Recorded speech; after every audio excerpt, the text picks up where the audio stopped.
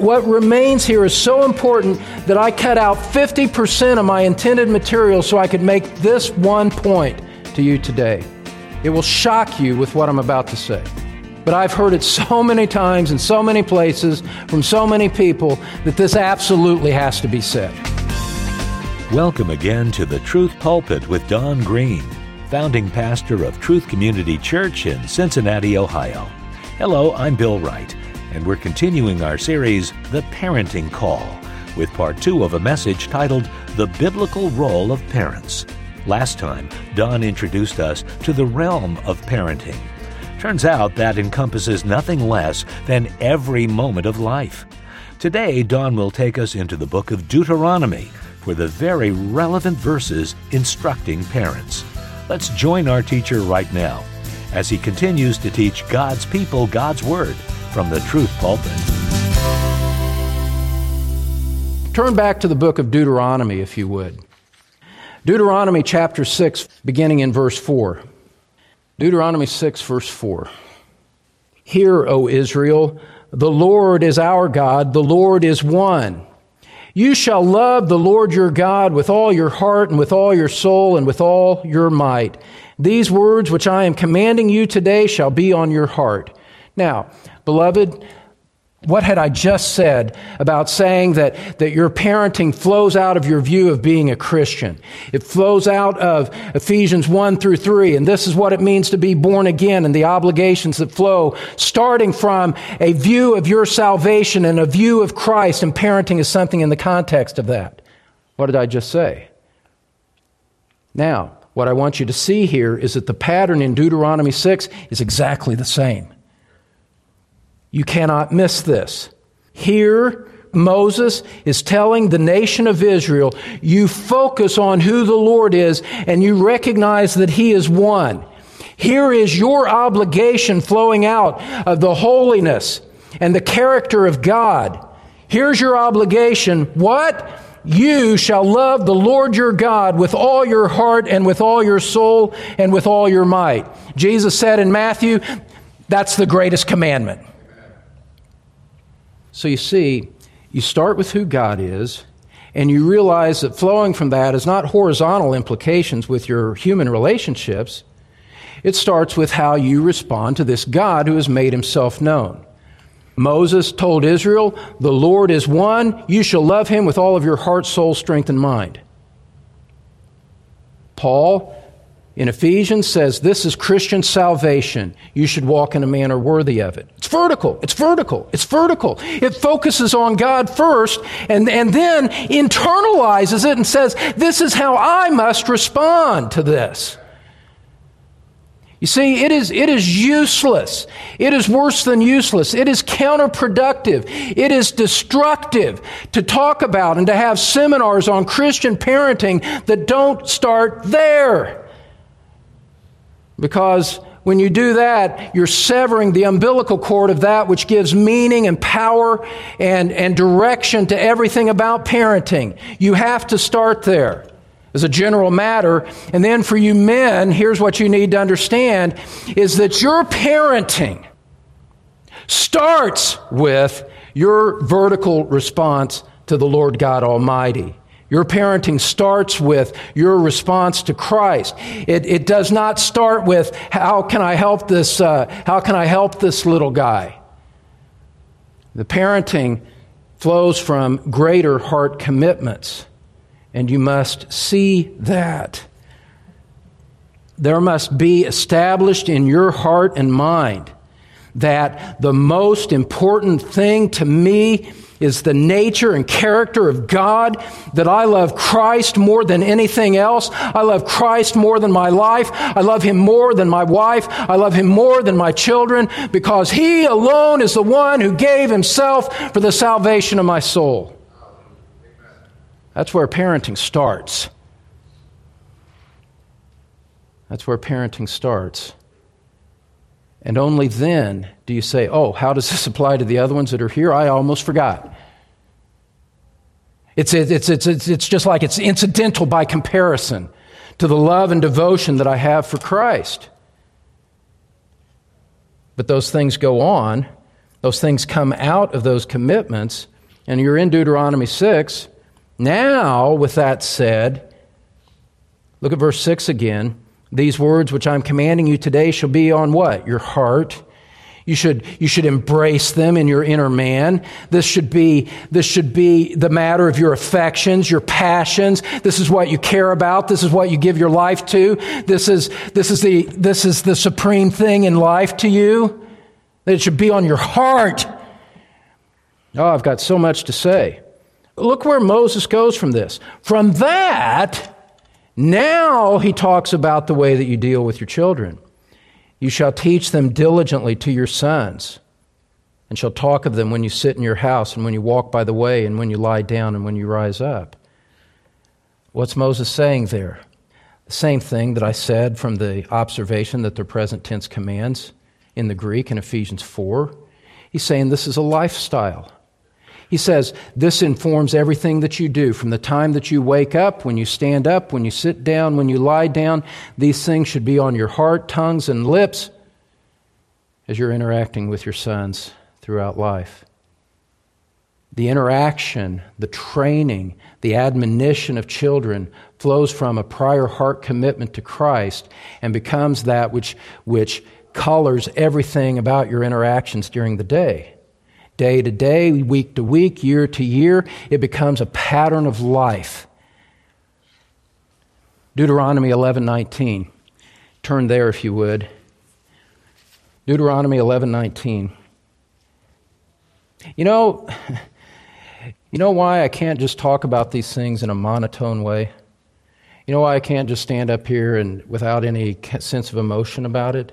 It's because it's too important. It's because it matters. It's because I care about you. It's because God's Word is true and this is what life is to be like. If I just stood up here and spoke in a monotone way like I was lecturing a college class, you would think that it doesn't matter, that it's not that important. How could I expect you to think these things are important if my demeanor somehow betrayed that it doesn't really matter and I'm indifferent to whether you receive it or not? The reason that I get animated is because I want you to receive it. The reason I want you to receive it is because I want the good that God intends for you. That's why. Deuteronomy 11:19. And I want the good that God intends for your children as well. You've got to be a man of God if you're going to be an instrument of the blessing of God in the lives of your children. And that starts with your vertical dimension toward Christ. That's what you got to see. But looking at this realm of parenting is that which permeates the totality of life. Look at Deuteronomy 11:19. You shall teach them to your sons, talking of them when you sit in your house and when you walk along the road and when you lie down and when you rise up. Men, do you see something here? I know that a lot of people get stressed out about family worship and devotion times and all of that.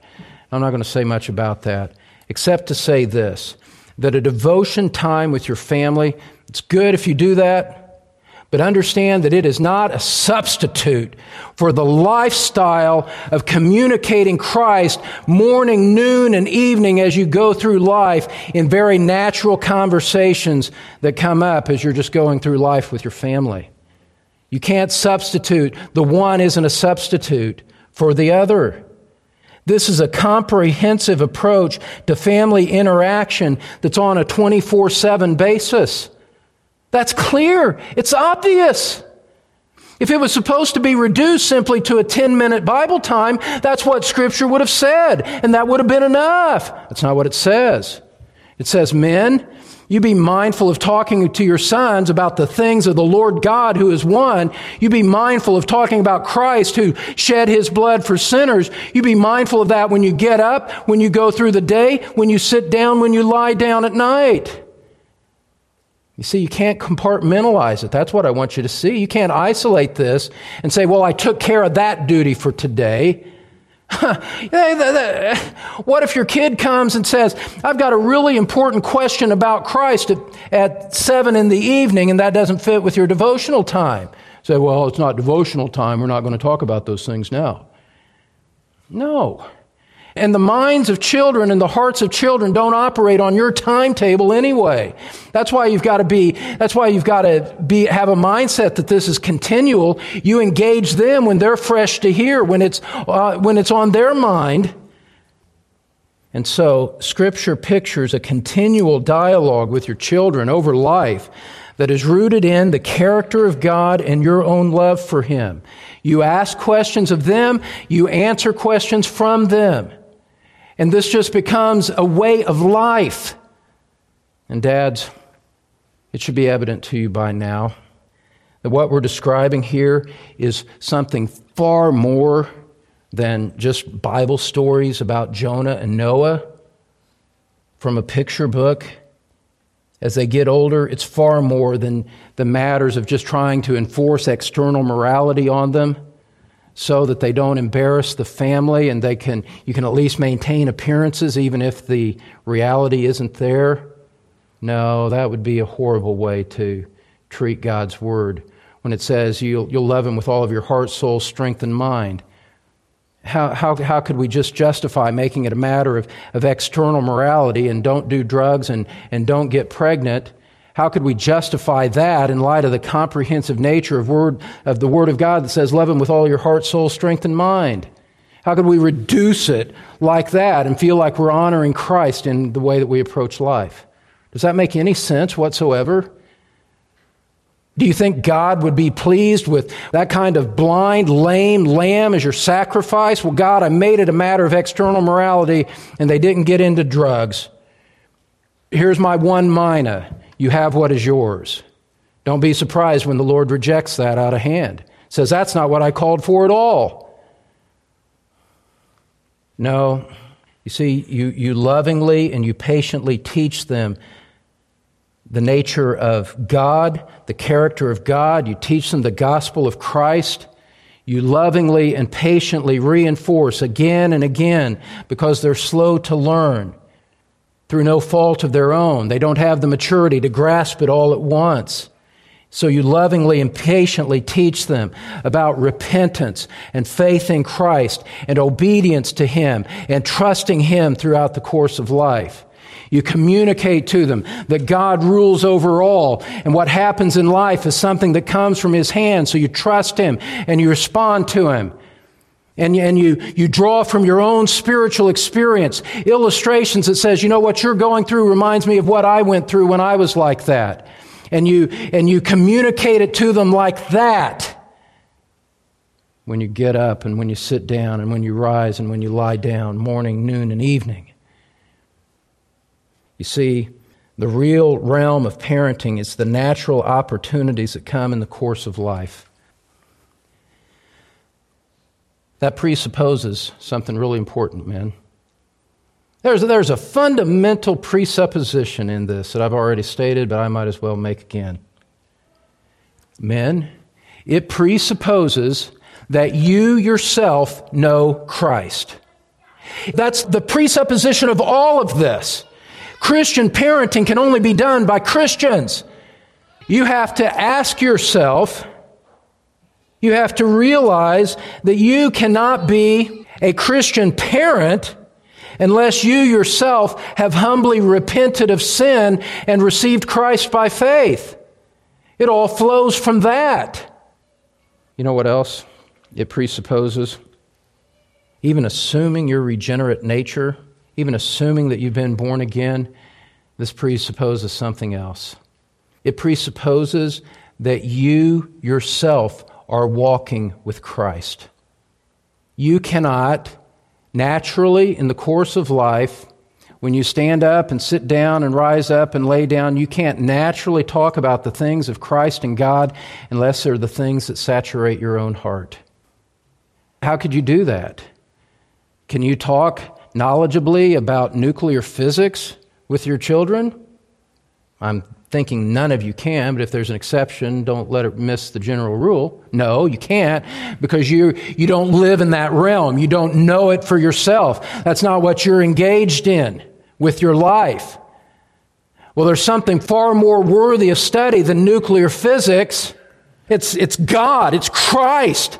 How are you going to talk greatly and importantly to your children about matters of eternal significance if somehow you're not plugged into them in your own mind and in your own heart and with what you read and think about and listen to throughout the day? How do you expect to do that? Let's go back to Deuteronomy. Deuteronomy chapter 4. Deuteronomy chapter 4, verse 9. Deuteronomy chapter 4, verse 9. What a great verse this is. And notice the context.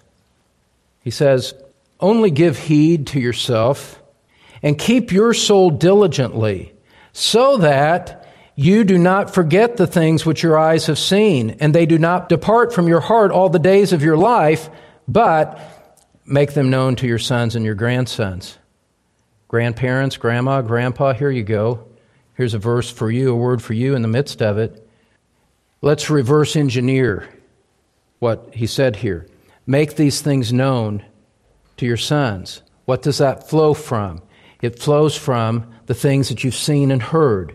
And what are you to do so that you're in a position to communicate that? Look at it, verse 9. Give heed to yourself and keep your soul diligently. What remains here is so important that I cut out 50% of my intended material so I could make this one point to you today. It will shock you with what I'm about to say. But I've heard it so many times in so many places from so many people that this absolutely has to be said.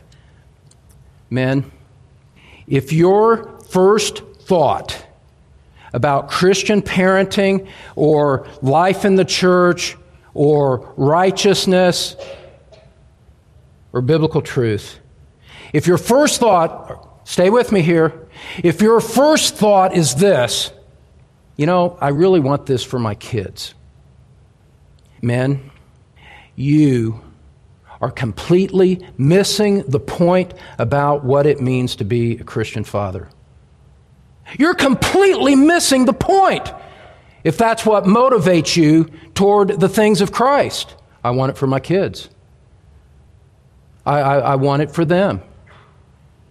If that's what motivates you, and I can't tell you how many conversations I've had with people who've come and gone in our church that have been like this, well, you don't have any programs for your children. I've got to have something for my children.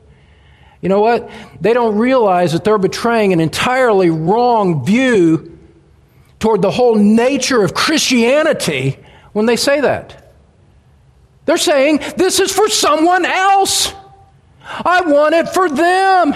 I want you to teach them. You know what? You know what my response internally always is?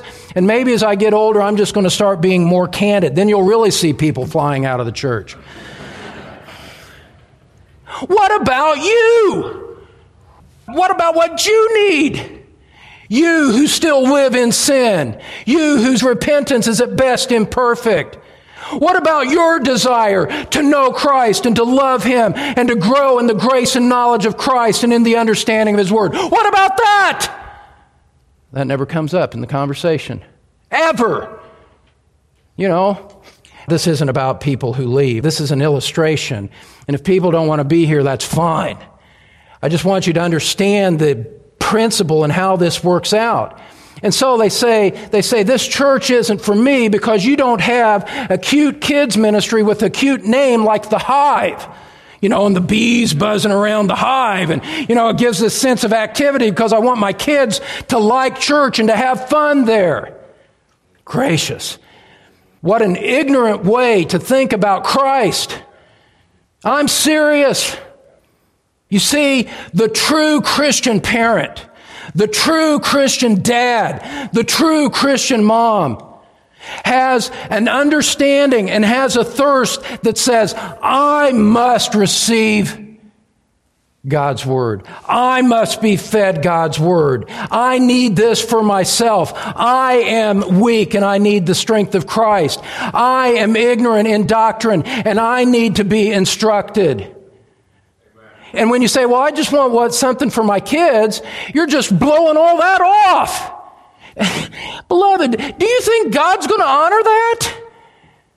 Do you think that as you excuse yourself from responsibility under the Word, that God's going to honor that? Do you think that you can excuse yourself from the authority and the instruction of God's Word and think that you're actually going to be the parent that God calls you to be? Here's a hint. I'll give you another Greek word. No. Okay, that's not Greek. No. Why would you presume on God that way? And further, don't you think that as you go through life that your kids are going to see through the hypocrisy of that? Don't you think that as we see generations come up through the church and then move on, don't you think that they're seeing things that somehow there's some kind of testimony somewhere, talking collectively in mass rather than individuals here? Isn't there something that says that they're not walking away from something that they saw day to day anyway? They just abandoned the external form that many parents have tried to use as a substitute for the reality of the true realm of parenting. Day to day, when you stand up, when you sit down, when you rise, when you go to sleep at night. I want this for my kids. Stop it. Don't ever say that again if you haven't first said, more than anything, I want the Scriptures for my own soul. Don't pretend to foist something on your kid that you don't love yourself. You see, men,